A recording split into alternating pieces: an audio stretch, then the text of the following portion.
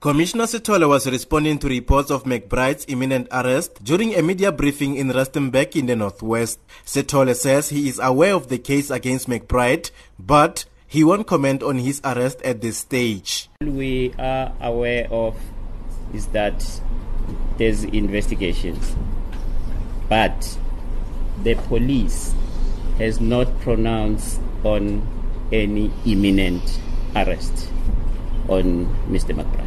There is a case, but the investigation that we're talking about, I also personally spoke to Mr. McBride about it.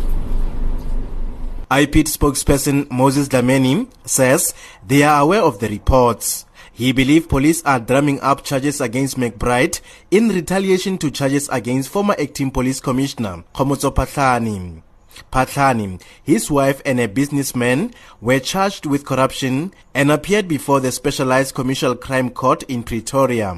Phahlane was allegedly given vehicles as kickbacks after awarding tenders amounting to 5 billion rand to the businessman. Dlamini says police want to protect Phahlane by charging McBride. What IPID knows is about a case that is concocted to protect Phahlane.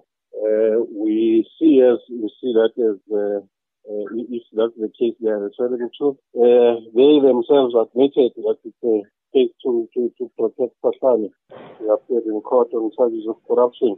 That information, the way the report comes from, that Mr. McBride will be arrested. Mr. McBride will not arrest himself, right?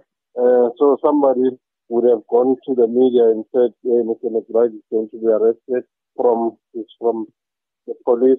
Police Minister Fikile Mbalula says they will handle the matter as professionals. We will attend to the matters as and when they arise in the context of the challenges that we are actually facing.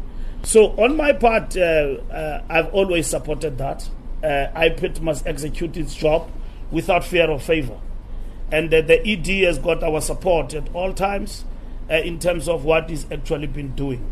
And that goes even to other cases. Should other matters that arise in the context of his job and so on, they will be handled professionally.